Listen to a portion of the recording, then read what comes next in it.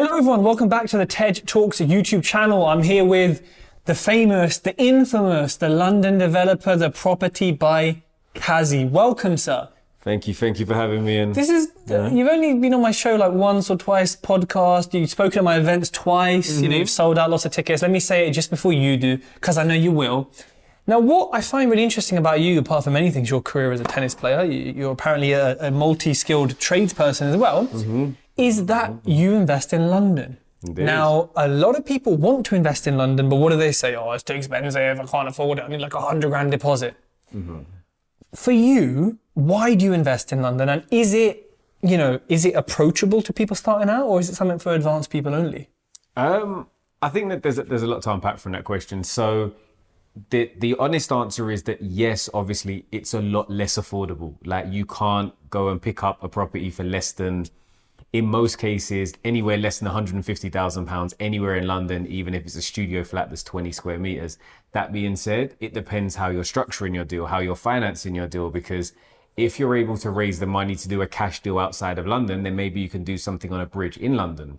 Now, you do have to take into account that doing something on a bridge is going to raise your risk. You're going to have a higher risk tolerance because bridging, can be risky. You do have pressures, timeframes that you have to meet. And if you don't meet these timeframes, it can either get best case scenario, a lot more expensive, or worst case scenario, you sign the paperwork that says you can have your property repossessed.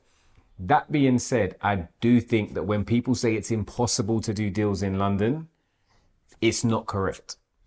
And, obviously it costs more, like we said. For people who are hell-bent on investing in London, why do you invest in London? So I invest in London because in terms of being able to spend money to make money, so your pound for pound return, because your property prices are that bit higher, you can tend to add a lot more value. So starting out, I started with just straightforward refurbs. But again, because ceiling prices in areas and just from, if a property down the road, because it's on the right road, is 100K more expensive, you spending an extra £5,000 to make a really nice bathroom and have a really good end product is going to mean that potentially you can push those numbers and push those boundaries, and you're playing with a lot wider tolerances, which means if you are confident that you can deliver a good product, and it's what the market wants, you will find somebody that's going to buy it. And so you can have really good returns on investment.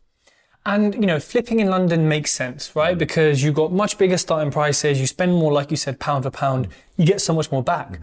Holding in London, although it is a favourite of a lot of people because of the capital appreciation, but on a kind of yield basis or return on cash left in, because the prices are so high, London can be a bit difficult for holding. What are your thoughts on that? No, it can be. And it's one of the reasons probably why, I haven't typically held projects that I've bought to flip. And a lot of people have been, but you've got 100% of your money out. Why would you not hold them? But realistically, if I'm holding a flat worth £400,000 to £500,000 and it's only making me a net return of £400 profit, a month, that's a really bad use of capital in my eyes. Now, that being said, there are occasionally deals that we come across that are a lot more attractive when it comes to yield. But I think it's a few things. You have to think about what position are you in as an investor?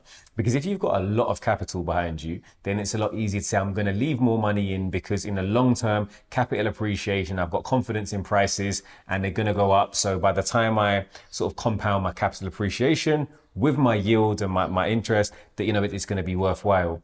For me personally, I think it's all about finding the right deal. So I don't look at it as if I really want to find something to do a BRRR deal, or I really want to find something to flip. It's what does the deal tell me I should do? Yeah. Now, my most recent deal, I'm always people that follow my channel or the Instagram will see that I'm always flipping. I'm in, out. At the moment, I talk about being in wealth creation mode. So actually making money as opposed to trying to protect the money I've already got. Yeah. That being said, the most recent deal I decided to keep. And it was because I actually bought it because I always say, you can't find a deal in London. There's no small deals. You can't find a deal. This was a property that I bought at auction. It didn't sell at auction. It didn't sell because it had relevant legal issues and title issues, etc. But because it didn't sell, you now have the time to actually negotiate more favorable terms with the vendor, which you're able to do, which means we were able to set completion terms that would allow us to complete subject to being able to resolve those issues. The fact they didn't sell meant, we have a bit more room to negotiate on price. Got a 1-bedroom flat in Hither Green, really good area, ended up paying £179,000. Sounds very cheap. Which is reasonable because there were issues that we managed to resolve through an element of expertise and experience when it comes to the legal side of things. But you kind of have to focus on your strengths as well. So if you know that that's an area you're good at, then you can use that to find a deal. If you've got amazing contacts with estate agents, then you can use that as a strength to find a deal. If you're great with, like computers and we've been able to set up maybe algorithms for all of your alerts to make sure that you get to see all of the properties first, that's something that you can use. And I think you have to play to your strengths. But that deal there, £179,000, quick tidy up, sort of £20,000 refurb, and then had to spend another sort of £4,000 on some issues with the roof. Hopefully we're going to get those back from the freeholder, but it's a case of, did we want to wait for them to fix it and not be able to refinance? Or did we want to do it, keep all of our receipts, and worst case scenario, we don't get the money back, but we've got, really nice property. Best case scenario, we get all the money back and recoup that money, and it makes it even more attractive. If you sold that, what would the flip profit be on that? So because we didn't sell it like agents, and again, this is a property we bought for 179. The scope between the two, the valuations were anywhere from 275 to 325.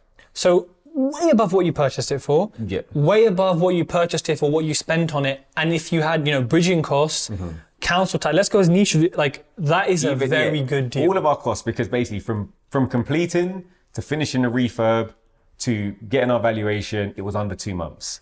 So our finance costs were 2 months worth of finance costs, an arrangement fee, and then 2 months. So under £5,000 worth of finance costs. And you bought it for kind of the house of an average 3-bed in some parts of the north. Fine, it's on the higher end, but people aren't thinking of those kind of numbers in London. So it just shows what's possible. And the legal issues is really important because this house has a sort of legal issue. It's a leasehold. There's no freeholder, thank God. And you can't actually read the lease. It's illegible. So people get scared of that. And people are scared of that. But I know how to fix it. My last flip had like flying freeholds, rights of ways. But we both know when we look at that, we know how to fix that. But everyone else says, oh no, can't deal with it. So perhaps for people watching, like you said, find your expertise. It doesn't have to be you. My solicitor's shit hot. So I'll go to him if I need to. So people watching, look for these kind of weird deals. And this deal was on the market, right? Yeah, this deal publicly was facing. It was anybody could have bought it at auction, and anybody could have bought it post auction, but they didn't. And that is the example. If I can't find deals, I can't find deals. I actually wasn't looking for a deal. It was actually from a conversation from somebody else saying you can't find deals, and I was like, I can. And then you found it, and then you bought. Yeah, and I found it, and then I bought it. Well, it proves them wrong then, big time. And it's literally in the space. I was like, do you know what? Sometimes you got to go back to your bread and butter. So now we've got sort of 3 similar deals, all in the pipeline, all similar sorts of numbers. And the thing is that why I said, I'm going to keep that one is because realistically, even at the bottom end, at the 275, at the 275, you end up about £2,000 in the property. Nothing. It's cash flowing £700 at a minimum a month. I like the maths on that one. So it comes back straight away. It's 100% plus, like when you do your return on investment annually. It's an area that ceiling prices wise as well. The other reason why I want to keep it is 1 beds that they're doing in the new builds, they're currently listing for about 425. So the trickle down effect of what's going to happen. Coming, yeah. So realistically, in the next 5 years, we could be easily looking at that same sort of price point. So by the time you factor in your capital appreciation, your yield, and then the initial value that you've made by adding value by spending and doing the refurb, you're winning sort of on 3 fronts. And it is possible to do in London. Now, yes, I've been doing it for a while. It's an element of expertise, in terms of being able to find the deal, being able to find these solutions. But like you mentioned with the lease of this being ineligible, like a problem is only a problem until you find a solution, and then it's an opportunity. Yeah, and I think, there's so many red flags in property, and I kind of say to people, if you have all 10 of these red flags, okay, this is very, very tricky. If you've got 2 of them, solve them, find a way through it and understand it. Because some people see knotweed, for example, Japanese knotweed is so prevalent around here. And they run away from it and they get scared. But I know all I need to do, how much I need to spend, what I need to make that a deal. I'll buy it. Subsidence. You were saying about some of the flaws in this house. Some people might walk in here who lived in London their whole life and say, I can't touch this, the house is moving. And I'm just laughing, like, they're all like this. And I think that's really what it comes down to a lot of the time, particularly when the market's hot like this, like it's an upward market. Yeah. Like, you have to be willing to create the deal. Like no Yes. one's gonna, even sources are not gonna come to you and hand you a perfect deal because Never. there's so many people that want them. Just the concept of supply and demand means the margins get eroded out to the point that it's no longer a deal. So, you know, for anybody that's really looking to get into property, whether it's Wales, Scotland, London, or anywhere across the UK, the ability to actually create a deal and find a deal and actually be able to identify opportunity, I think is what is going to set you apart from a property developer adding your own value versus a property investor, which is more traditionally linked to buy-to-lets and just investing in property for long-term returns. I think another thing is everything you've said is underpinned by understanding, education, and network. We have the right people to speak to when we need to. We understand it ourselves if someone else can't help us. And we have the right understanding of what it is, how to fix it, what it should be, what it shouldn't be. And we can get these deals and we can move quicker. If someone's like, oh, I got to get someone to review this, you might see the legal issue and say, yeah, it's fine, here's my offer. The other guy's taken 3 days to get it back. We've got a deal. So I think everyone watching, you need to have these 3 things in place in order to find deals in London, in Scotland, in anywhere. So thanks for that. That was really helpful. Now, everyone, before you leave this video, go to Instagram, click the link below and give Kazi a follow. And also hit subscribe, hit like, and we'll see you on the next video.